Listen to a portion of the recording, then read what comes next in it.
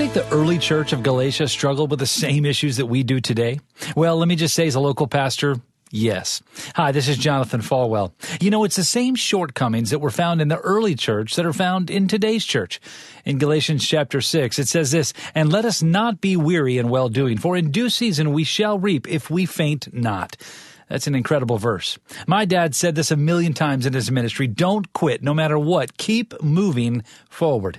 He talked a lot about making sure that we recognize the importance of our fourth quarter ministry. Never giving up, never walking away, never quitting.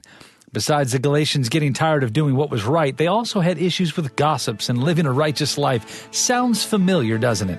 Today, keep moving forward, but move forward towards Christ to see a change. One-on-one with Pastor Jonathan. To learn more, visit falwell.com.